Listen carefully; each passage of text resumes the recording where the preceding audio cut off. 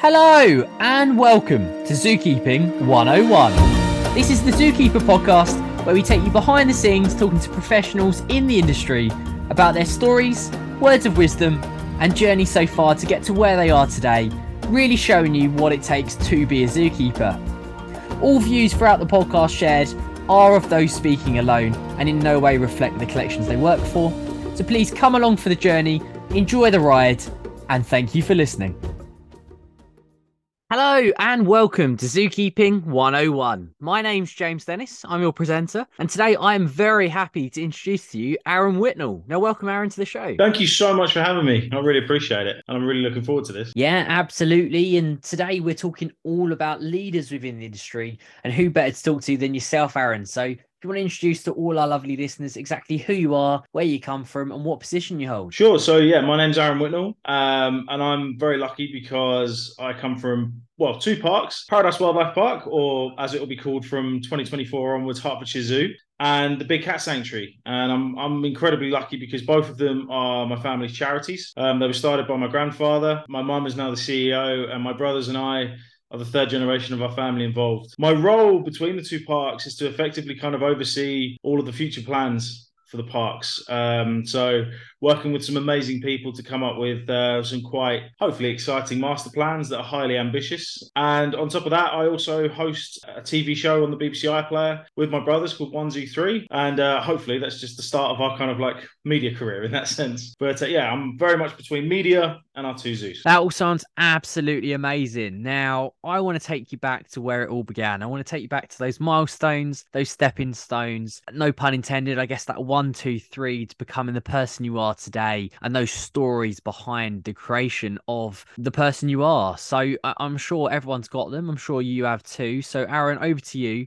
Where did it all begin? It's not just me, really. It's like us as a family, all starting with my granddad, because he purchased the zoo on April Fool's Day 1984. And at the time, it was called Broxbourne Zoo, and it was dubbed as the worst zoo in Britain. Quite a remarkable history. Lions, tigers, chimpanzees. Welfare didn't exist. Like, my granddad remembers they used to have chimpanzees on these little stools, chains around their necks, and they'd be giving the chimpanzees cigarettes to smoke, the previous owners. That's what kind of welfare was like. The lion enclosure was, and you can see this on our YouTube, there's like a history video, but the lion enclosure was basically like some pieces of scaffolding with tarpaulin over the top of it, probably the size of the office that I'm sat in right now. That's all of the space, and it was just pure concrete. And he'd never really seen too many animals before. I'm not even sure if he'd seen lions or tigers before, but he'd always loved animals. Initially, he bought the land to keep growing the coach business. He was looking for a place for all of his coaches in one spot. And it was my nan who actually found the zoo. And the council said, look, you can buy the land, but you have to care for the animals that are still here. And he was like, well, that's fine. I like animals. That's not a problem. But it never, ever worked with any of the species that were here. So we always joke that he is the living definition of the term winging it. Yeah, that was it. He started off just trying to get the site tidied up a bit. At the time, there were no zookeepers, so the coach drivers became zookeepers, literally like overnight. It was pretty mad. So they were balancing, like some would go out on a coach shift, others would do the zoo for the day, then they'd swap. Yeah, that was how it got started. And a few months in, my granddad basically drove into work one day. He lived about 20 minutes away from the zoo. He now lives on site. We all live on site. But yeah, he was originally living off site. And he just got up one day, drove into work. And when he got to work, he was like, you know what? I'm really enjoying this with the animals. That morning, he decided to take the biggest gamble of his life. And he said he just did it on a drive into work. He got to work and told everyone, right, I'm going to sell the business. Over the course of however long, he gradually sold off all the coaches, sold off all the depots that he had. And it was a big business. He had over 100 coaches and several double-decker buses and garages all over the place. Yeah, just started to gradually reinvest it into the zoo. And at the time, no one in the zoo industry wanted him or wanted the zoo to keep going. So he was really up against it. And we've still got all the paper cuttings from when the announcement was made that he was going to reinvest in the zoo. And when we had our 35th anniversary of Paradise kind of under his stewardship, the judge who came in, who gave him the zoo license, came to that and did a speech and said that even before they'd given the kind of zoo license and that they were going to allow our granddad to go ahead with the changes, They were being pelted with rotten fruit and veg and all this kind of stuff as they were going into the courtroom. People didn't want the zoo because it had such a bad reputation. And my granddad was like, look, if you give me like a year to 18 months, I'll get the place tidy. We'll get it all sorted. Now, sadly, most of the animals, by the time my granddad had gone through with buying the place, most of the animals had already passed away. So there were no more chimps. There was no, this, that, and the other. All that was left was one lion. And then it was mainly just, I think there were some monkeys, there was some hoof stock, and then generally it was like, goats and sheep and chickens and all that stuff. The first thing my granddad did was build a lion enclosure. The way that my granddad's kind of built the park up is that he's always chosen like one animal to be the superstar of the zoo and really market around that. And the very first one was Bobby the lion. And that was the lion that was here when it was Broxbourne Zoo. And he was the one living in that kind of scaffold tarpaulin enclosure. When they moved him into the new exhibit, which had grass and all this kind of stuff, they believed it was the first time he'd ever touched grass in his life. And he was 16 years old. So it was quite an emotional day for everyone. Like I said, everyone had chipped in.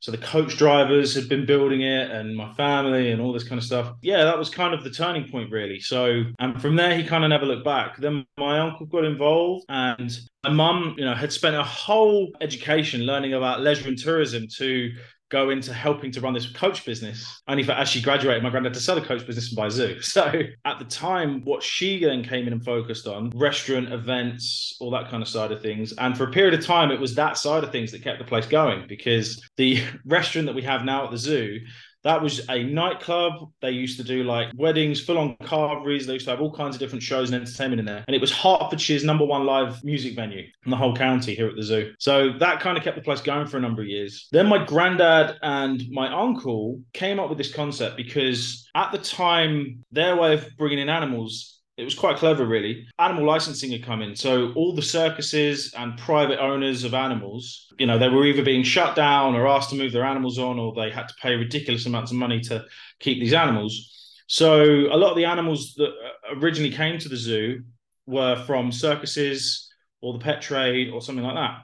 Because obviously a lot of these animals are so friendly because they're from those kinds of backgrounds. And obviously just sign of the times, this is back in the 80s, going into the early 90s, health and safety didn't really exist. They started doing animal experiences. We were one of the first zoos to do animal experiences. We could come and meet the animals, sit in with the animals, feed the animals. To begin with, again, very, very shunned. No one wanted it. And then people very quickly realized the amount we were generating from the experiences that allowed us to start reinvesting, or allowed my granddad and uncle and mum to start reinvesting into the zoo. Because really, when you look at us from a size perspective, we have no right to kind of be where we are as a charity. We're still a very small zoo. Like the actual zoo side of things is about 15-ish acres, I think. The whole site is 30. That includes all of the car parks, facilities, everything. So it is a relatively small site. So for a long time, they started punching above their weight. Then they got into media. So back in the 90s, any zoos basically any TV company that wanted to do something with animals, a lot of zoos were like, no, we're not interested, no, we're not interested. My uncle and my granddad and my mum would just be like, yeah, come do it here at Paradise. So we were on Blue Peter every week. We were on all these other shows every week with various different animals. And it just helped to grow the reputation of the place and get more people coming in. That's kind of how it all got started, really. He obviously changed the name from Broxbourne Zoo to Paradise to give it a completely fresh start. Yeah, here we are. Next year's our 40th anniversary and the start of another very exciting chapter for us. What a journey. And as you've said, it's not just for yourself, it's for your family and for absolutely everyone who's backed you from day one. Yeah, massively. And I mean, that then led on to the Big Cat Sanctuary, which purchased it in 2000. It then started under our stewardship in 2001. And obviously my granddad and my mum and my uncle and that, because at the time me, Ty and Cam were still little kids. We were at that age where it's one of them. Obviously, it's really difficult for Ty, Cam and I to ever talk about like how to break into the profession at times, because we are incredibly lucky and privileged to have been born into the industry, born into this amazing family charity. And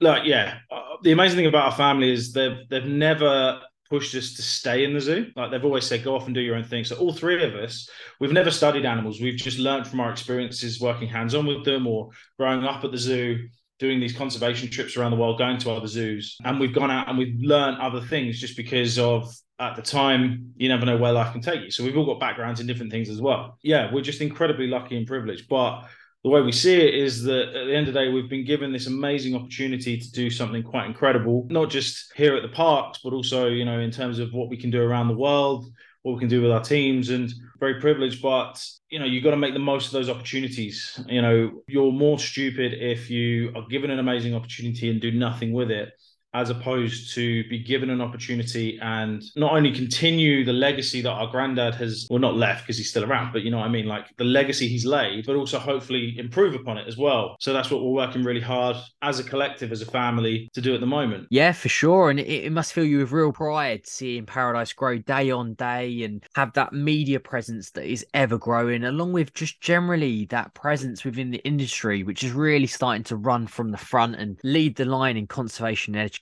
So yeah, it must fill you with real pride. So moving on then, is there any from the past, any challenges that you've had to come across, whether it be yourself or Paradise, which have had to work within the times and learn from the past, to learn from your experience? Yeah, because I was a keeper for a long time.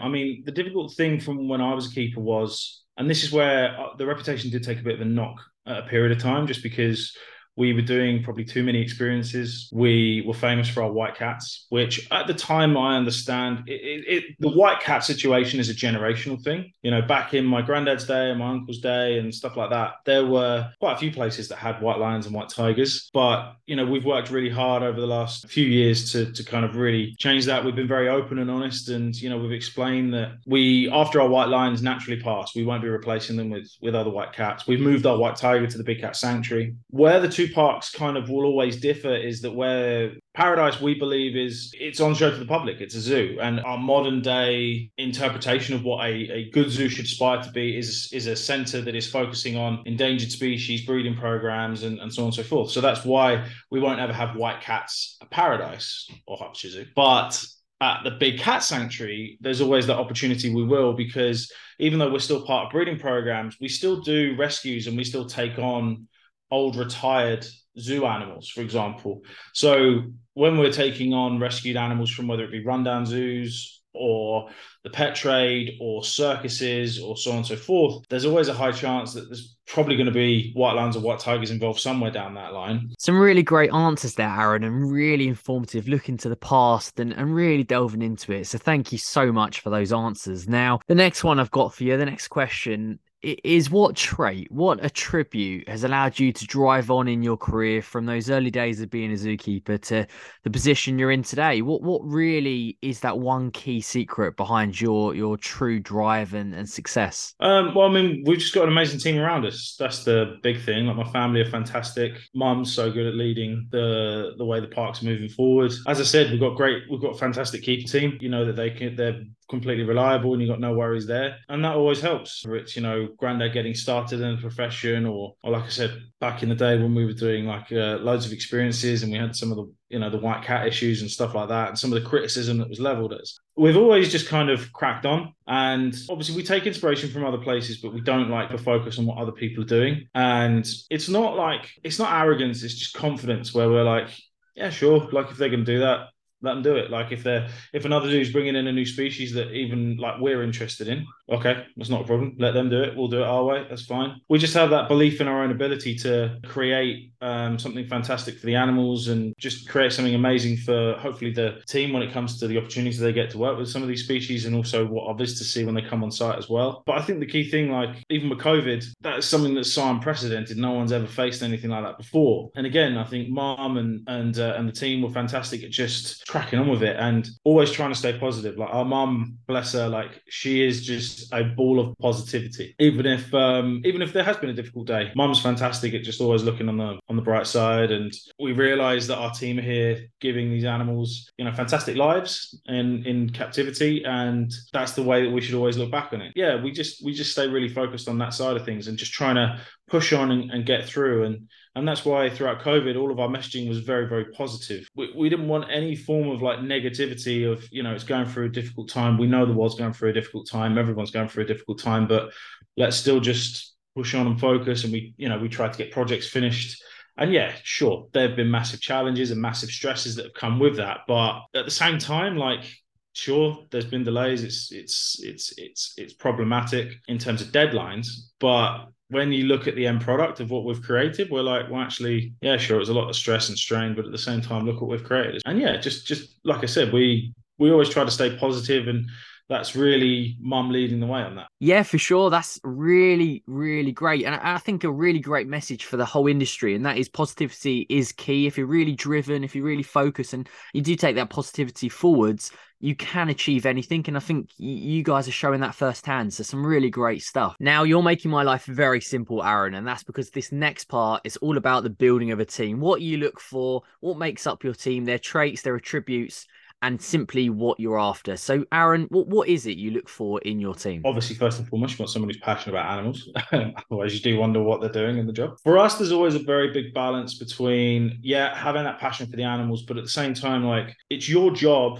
to inspire the next generation of people who could come into the profession or just to care about animals and stuff like that. So we want people who have got bubbly personalities, who are, yeah, they're animal people, but at the same time, don't mind being people. Like, I hear it everywhere I go. I'm an animal person, not a people person. You know, we like to try and think we're a bit of both. That's the way that we try to build the team. And I think we've got a fantastic team when it comes to that. That all sounds great. And that leads us to that next question, the age-old question, something bundled around the industry year after year, day after day. And that is, what is more vital to my career progression? What is more vital to getting that job? Is it 3 years of education or 3 years of experience? Is it gaining that university degree or getting straight into the workplace and trying to get as much experience as I can? It is a very hard question. Sorry, Aaron, I'm putting you on the spot here, but give it a go. What would you advise? What are you looking for? You know, if you were asking any one of us in my family, we'd be like, we don't really care what your experience is or what your degree is, as long as you are a positive person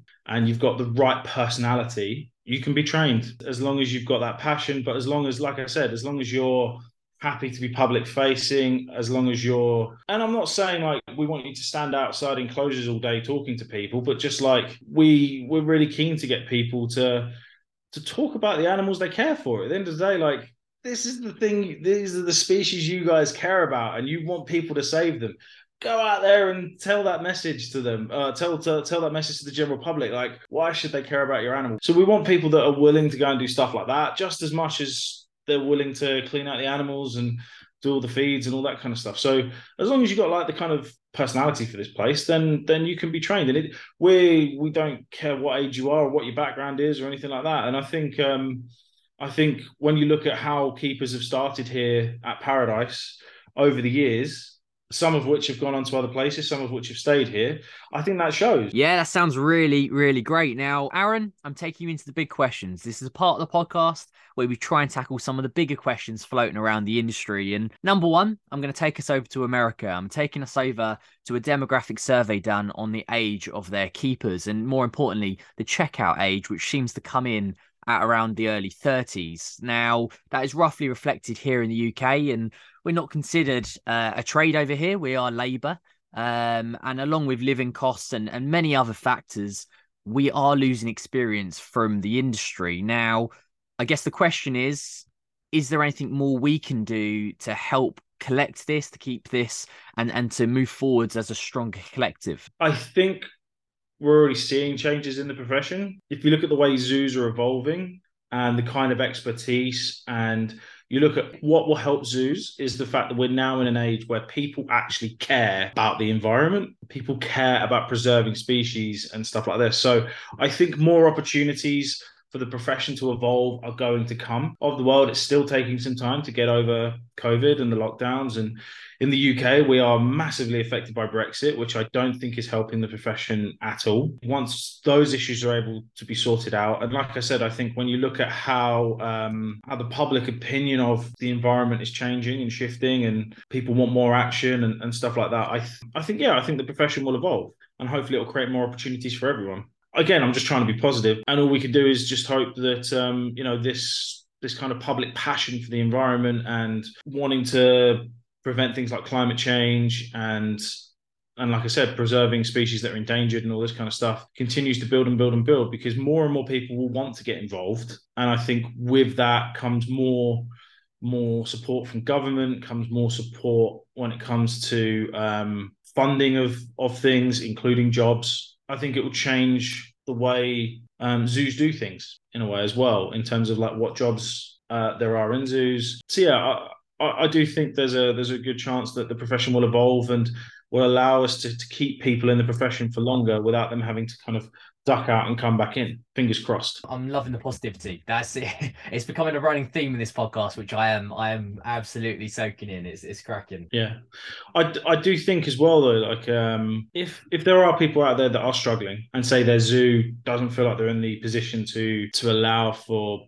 better wages, or that, you know, there's all kinds of situations like that. I do think there's now fantastic opportunities using technology and media for zookeepers. All right, it would have to be treated like a second job, but especially when it comes to media, there's now platforms for you to earn more money still talking, at least, or doing something, whether it's media related or you know what I mean, social media related or internet related, around what you love, you know, because if you can get it right on those platforms, and you can make a good living. It takes a lot of effort to begin with, but then, hey, that's any profession, isn't it? Obviously, like I said, I hope there's positive change in the wages and the profession continues to go up and up and up. But I'm just saying, like, if anyone's ever feeling like they need to try to do something, it may have to start off as a hobby, but there's always that opportunity using, you know, modern technology like podcasts or social media or something. Now there are better opportunities in that sense to make a second income. Yeah, exactly. Some cracking answers for a quite a hard question.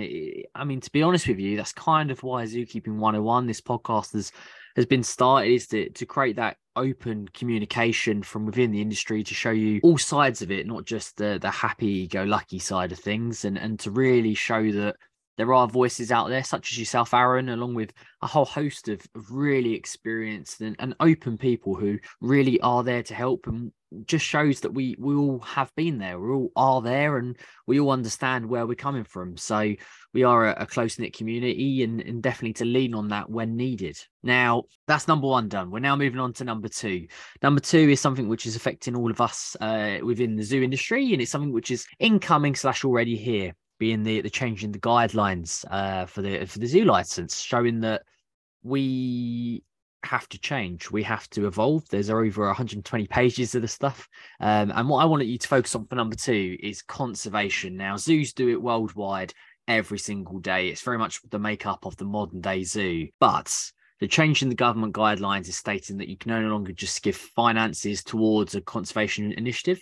You have to actually prove and show what you're doing as a collective. So basically, where I'm going with this is, if you had unlimited funds, what would you do to achieve this? But I think more prominently, for yourself, Aaron, what are you already doing to achieve this? Because I'm sure you're already doing bundles. No, thanks. I mean, look, if we had an unlimited budget, then we'd just probably buy up everything we could possibly buy and secure that ecosystem, to be honest. So it's a dream of ours to one day, I'm not just talking abroad, I'm saying like here in the UK, we'd love to have our own reserve here in the UK, maybe our own reserve abroad one day. Who knows, maybe our own plot of ocean. You never know how conservation goes and what you can, our own plot of coastline or something like that basically everything that's there is cared for. I think the way that zoos can evolve with legislation and stuff like that, as soon as it gets passed, regardless of what it is, I know they're negotiating it at the moment, but regardless of what the outcome is, zoos are going to have to evolve in one way or another, right? Whether we like it or not. And at the moment, they're negotiating certain bits, because I think there's some bits in there that people are like, oh, I don't really understand how that'll work. There's other bits that I think have been coming for a while that everyone knows, in some parts, about being more hands-off with certain species and stuff like that, which, you know, I think that's a bit of old generation, new generation sometimes, but I get it. And like you said, you just got to evolve, right? When it comes to conservation, yeah, like I said, if we had unlimited funds, then we'd just save every species, right? Let's just, that'd be the aim. But no, I'm very proud of what we do from a conservation perspective. And, you know, we've got an amazing person who is doing our kind of like conservation reports and master plan for us, in Andrea Dempsey, who also works for WAPCA and for the IUCN. Paradise is the UK's first centre of species survival for the IUCN, which is something that we're incredibly proud of. You know, Andrea, she's obviously in a better position to talk about this than me because she's the one doing all the data and the facts and all this kind of stuff for us at the moment. But all of this will be part of kind of like how we, when we rebrand next year, we're not just doing the rebrand, we're also doing the master plan for Hertfordshire Zoo, we're doing the sustainability master plan, we're doing the conservation master plan. So it's like a big organization master plan in a way for how we're going to continue to grow. But she'll tell you, like, you know, for our size, we punch well above our weight. And it's something that we're very proud of as a family that was installed to us by our granddad. And, you know, he was always really keen for conservation, and our uncle's done some great stuff back in the 90s. And even in recent years, like the years pre-COVID and since COVID, we've had different members of the team already going out and doing conservation work around the world, you know, and we've just started our keeper conservation project as well. So each year, different members, it doesn't actually just have to be keepers, actually, that just team across the team, different people from across the team at Paradise, soon to be Hertfordshire Zoo, getting the branding in there. They basically submit a report on a place and a project they want to go and work at and with. Yeah, basically it then goes to our conservation committee, which we've also not long set up as well. The conservation committee give their thoughts, then it goes to our trustees. And we've got some fantastic trustees who are very supportive of everything we do. From that, we then choose the team that we are then fully supporting from a financial perspective to go out and do the work. We're trying to get people out there as much as we can. We sponsor people as well. Like one of a really beautiful story, and this goes back to the start of the kind of partnership we've got with the Ugandan Wildlife Conservation Education Centre, UEC, in Uganda. One of their keepers, Jenny, she cares for the lions out there that we sponsor. She came to the UK. We sorted out for her to come to the UK, and she spent some time at both of our parks, and it was really sweet. We said to her, like, what's the one thing you want to do now that you're here in England? And she said, I want to go see Manchester United play. So we took her to see Manchester United. But what's really amazing, and it just shows you the kind of bond that we have with the teams that we work with around the world. Her daughter's actually named after my mum. So it's really, really amazing that we've got some fantastic friends all around the world through this conservation work that we're doing. Yeah, I'm pleased to say that, like, we're already well on track for, like, you know, the changes when it comes to conservation of what we need to do. We're just waiting, I think, to find out kind of like what category we're put in as a zoo in terms of, because I think there's like a small zoo legislation, medium zoo legislation, big zoo legislation. Really, we should be in the small. Yeah, we will wait and see. But regardless of what category we're in, we would always make sure that we are going above and beyond what any of the requirements are anyway. What a cracking answer. Thank you so much for opening up, Aaron, about the inner workings of Paradise and the real good you're trying to achieve on the conservation front from the inside, and really showing that zoos are already doing good. This hopefully will only promote the good that zoos are doing and will further us as a collective. So fingers crossed, and we'll see what the future holds. Now, your final question then, number 3, leads us to collection planning. It's something that everyone wants to be part of. I very much would love to have my favourite animal in there. Everyone would like to have their favourite animal in there. But obviously it's not as simple as simply picking a species. It's so much bigger than that. It's a working document. The question I've got for you is, what makes your collection plan so unique within the industry? And looking back, is there anything you would change with your collection plan? We could get more land. That'd be beautiful.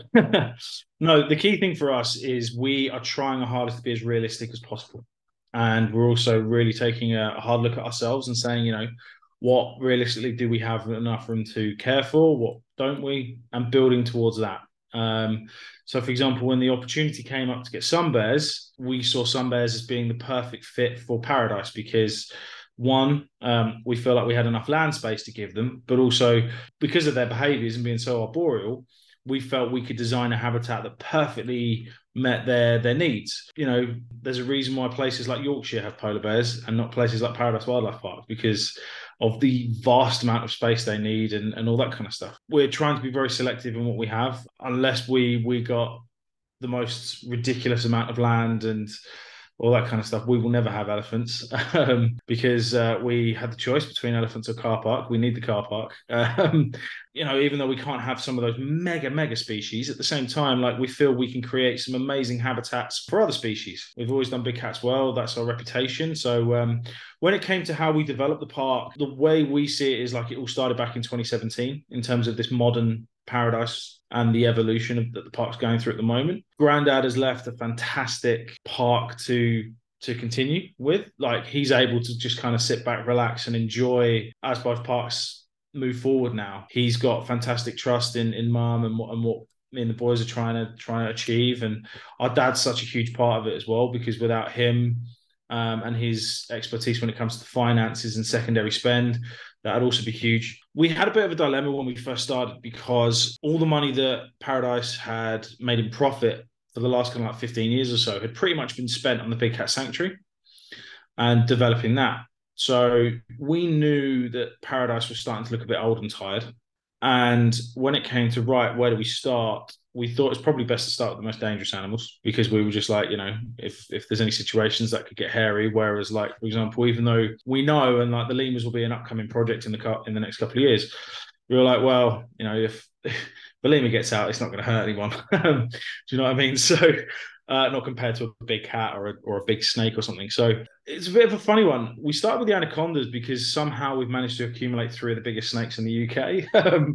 We never planned on this, but we've got the biggest anaconda on view to the public in the UK. Her name's Optimus Prime. She's amazing. She's beautiful. When it came to building a new habitat for her, because she'd well and truly outgrown the one she was in, we really wanted to make a statement with the habitat we built. We feel like we really did that with the anacondas. And even though we've made some wonderful habitats since, like, it's always amazing to watch people go into that anaconda habitat for the first time, because everyone's like, holy crap, like, this is what you call a big snake habitat. And we feel like we've really kind of laid the benchmark for large snake habitats in the UK, at least. And again, started with the mixed species. So there's some plicker in there with her that get on really well. And yeah, that was the first project we were able to do. The issue we had was, at the time we did that, we were very big on third-party tickets. We had been trying to move away from that because it wasn't generating anything for us. It wasn't giving us the funds to reinvest in the way we wanted. This is going to be funny, because it's the only project we've ever opened on time, and we always say it's because it's not an animal project, right? And my mum had been really carefully looking at other things to bring in, because we've got a big woodland here that we're not really allowed to put any animals that aren't kind of like originally native to the UK. And we've been looking to do something that would bring in a whole new audience to the park, because as a family, we'd started going and exploring other zoos around the world to gain inspiration. But to build the kind of habitats we wanted to build, we just didn't have the funds for it. Yeah, we went and looked at these other places, but we needed to find a way of doing something that would then give us the funds. So we then mum and dad made the decision to do dinosaurs. What we did, and I think this is where we're a bit different to other places, we look a lot more at pop culture than other zoos, I feel. A lot of places were doing dinosaurs, but for like 3 months at a time.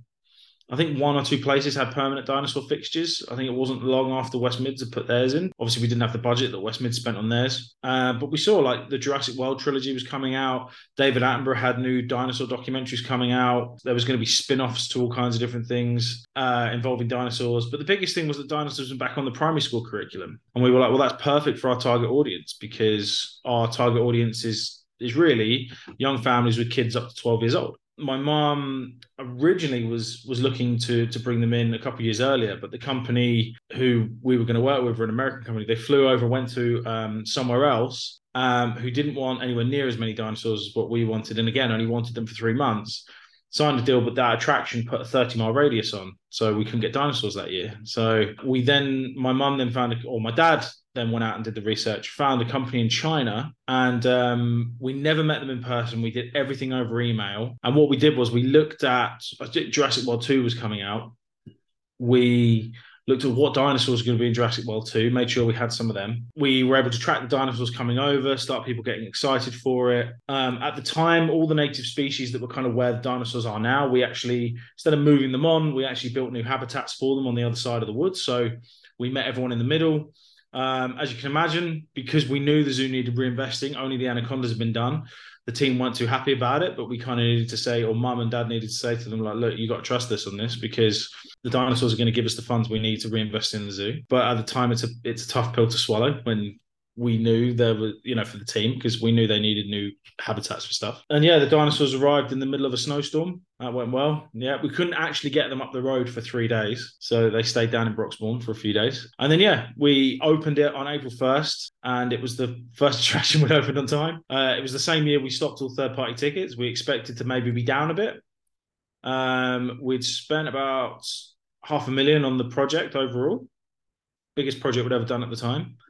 And we predicted it would take us 3 years to make our money back. And we told everyone, give us 3 years and then we'll reinvest in, we'll be able to really start reinvesting. We made all the money back in 6 months. Our numbers went up by 20% that year as well. None of it third party. What we did was we put a cinema advert in front of every single Wild Dinosaur screening, in front of every Cineworld in the area. And then a year later, we saw that Disney were bringing out the Lion King remake. And so we moved the Lion project forward and made sure that was finished in time for the Lion King remake. So again, tied into pop culture. And then after the lions, we then did the tigers, and now we've done sun bears. That was the biggest change, is that with the sun bears, we saw an opportunity to start moving away from the white cats. So we made the decision to move the white tiger, Bacau, who was our most popular animal at the park, down to the big cat sanctuary, because originally he was coming back. The EP's run at Colchester by Clive Barwick. So reached out to Clive. Me and my mum called him in private and said, look, this is really private. Please don't talk to anyone about this. But what's the situation with the Sunbear EP? If we were to be interested in moving in that direction, would there be some opportunities for some? And he said, oh, funny enough, you've kind of called at the perfect time, really, because there's some bears that you could have. So we were like, oh, right, well, that makes the decision. What we hadn't factored in is because the old jaguar enclosure was connected to the old tiger enclosure. And obviously we needed to then adapt the tigers to make it fit for sun bears. But that then affected the jaguar exhibit, and it started to fall down as well. So moved our jaguars to the big cat sanctuary. And instead of just building a bear enclosure, we've built a bear enclosure, an otter enclosure, a binturong enclosure, a jaguar enclosure, and then everything else in that bottom third of the zoo. So we took down our entire treetop walkway, which went across the bottom third of the zoo. We've completely rebuilt that. We've refurbed one restaurant, built another one. We've put in a new Clargister system and a toilet block and everything. So we've literally completely recreated that entire bottom third of the zoo as part of this project. So it's not just been sun bears, and it went from being a project that would hopefully only take like 8 months. It's taken 3 years, but it's we're finally there. That's the main thing. What a cracking answer. Now, I can tell you now, Aaron, you've completed number 3. That's the big questions over. And what a way to conclude those questions. I can't stress enough. Thank you so much for letting us in on that little bit of information about your collection plan, about how you're looking to pop culture, the way that people live and what's intertwined in that, and converting that into a strength into the collection plans, showing that it's not simply a species which can pull someone in. It's so much more that you have to think about. So yeah, a really great answer. And yeah, I'm sure the listeners loved it as much as myself. Now, we're going to move on in this podcast to the final element, and that is the quick fire round. This is something which can go one way or another. You can either speed through it, or, as I expect from yourself, Aaron, it's going to evolve into a whole conversation about some amazing things. So let's see how we get on. Number 1, very simply, what's your favourite animal? My passion's orangutans. Yeah, I always joke, if we ever get orangutans, everything else will just become irrelevant to me. But yeah, no, my passion's orangutans ever since I was a kid. I'm not 100% sure where it all started, to be honest, but I just find how intelligent they are remarkable. And I find their importance to the rainforest just, symbolic in a way. So yeah, my favorite animal overall is orangutans. Great answer. Okay, next one then. What's the best side of the industry? Working with the animals. Working with the animals, 1,000,000%. I do enjoy the media work with the animals as well, but generally it's got to be something that is animal facing. Absolutely. Okay, next one then. What would you improve within the industry? I think I would improve. We do a lot for our team here at the zoo. We even though we're growing very well as an organisation, we still very much try to keep that kind of like family business, family charity feel to everything that we do. I would encourage more some of the larger places to do a bit more of that, and if I had a magic wand, obviously improve wages across the board for everyone. Absolutely. Okay, next one then. What is your top tip for mental health and well-being? Ooh, yeah, someone who's been through some. I've had some amazing opportunities in my life, and I live a very lucky life. But I've also had some very dark, scary things happen to me. Almost died a number of years ago, and that really took its toll on me. A very, very scary situation. I was told in hospital on two different occasions that they were going to take my leg off and stuff like this, and stuff. So that's kind of taken its toll. I think the important thing is just to keep going. Please talk to people. Please reach out to people. I'm known for, like everyone always says, like all of my friends and people in the profession always say they find it remarkable how many people I stay in touch with, and it's just a case of yeah, just always making sure people are okay. Don't be afraid to tell people that you love them, even if they're your mates. I always end. This may sound really dark and a bit ominous and all that stuff, but like my close friends and all that kind of stuff, I'll always end any conversation I have with them with like much love or see you later, much love, all that kind of stuff. And it's just because of what happened to me when I was younger. You just never know what's around the corner. So cherish those moments with people. But yeah, reach out and talk to people. Reach out and talk to people and just keep going. If you can keep going and you can force yourself out of bed, that's the first step, forcing yourself out of bed. Even on those days where you just don't want to get out of bed, force yourself out of bed. You've won the first battle. Even if you're not happy, but you're still going, eventually you can overcome demons. And yeah, that's what I would say personally. Thank you so much, Aaron, for opening up and telling us a bit of your story. Some really heartfelt and really emotional words there. So thank you so much. Now, the next question I've got for you is, what zoo globally would you like to visit and why? Well, that's a really good one. I've got a few that I would love to visit. I'd really like to visit Zurich. I've heard some amazing things about it, and from their master plan videos that I've seen online, it looks like they've got some incredible plans. San Diego Zoo's got to be up there just because it's like the pop culture zoo. I think a lot of American zoos really are like the next kind of area for me. And also, I think I'd really be intrigued to go to some of the places over in China because I hear that China's got some remarkable places as well. So yeah, I'm a bit all over the place with that one, but I'm a zoo nerd, so yeah, give me any zoo I can. Some really interesting and exciting choices there, Aaron. Now, the next question I've got for you, I need you to put on your mystic hat and I need you to look to the future. In about 20 to 30 years, do you still see zoos being the same as we see them today? I don't. If I'm being really honest, I think I wouldn't be surprised if there's less zoos. I just think with the legislation and stuff like that, I think it would make it very hard for some of the smaller zoos to survive. But I think less zoos with each zoo having like their own kind of speciality is maybe the way that I think the profession's going, which I don't necessarily think is a bad thing in terms of like each zoo being specialized in something. I think there'll be higher standards for everything across the board because I think that's what the world wants to see as well. So I think that's how it'll change. Yeah, great. Now, the next one's one of my personal favorites. Who's your idol within the industry? Oof. Well, I mean, look, obviously I've got the zoo side of things and I've got the media side of things. My media idols are David Attenborough, obviously, and Steve Irwin were my two idols, who are parallel opposites of each other, but both bring remarkable passion and styles and inspiration to well, they've both brought it to billions of people around the world. In the profession, I've got to say my mum and my granddad, because I think in terms of what they've been able to achieve managing our parks is remarkable. I have huge respect for a lot of people. I've got huge respect for people like Doug Richardson. I love Stevie at Jimmy's Farm. Tim Morphew, Terry Hill, she's wonderful. Clive Barwick, Giles Clark, Andy Beer, Gary Batters. Oh yeah, John Minion, Graham Dick as well. I know that's a lot of people there, and I'm sorry if there's anyone I've missed off. But yeah, like I've got a lot of love for those people. And I'm gonna say our team as well, like Brian, our curator at Big Cat Sanctuary, Jesse and James here at Paradise, Ian Jones here at Paradise, like Cassie Jones, Tom Clark, who I've worked with. There's just loads of people, like loads of people.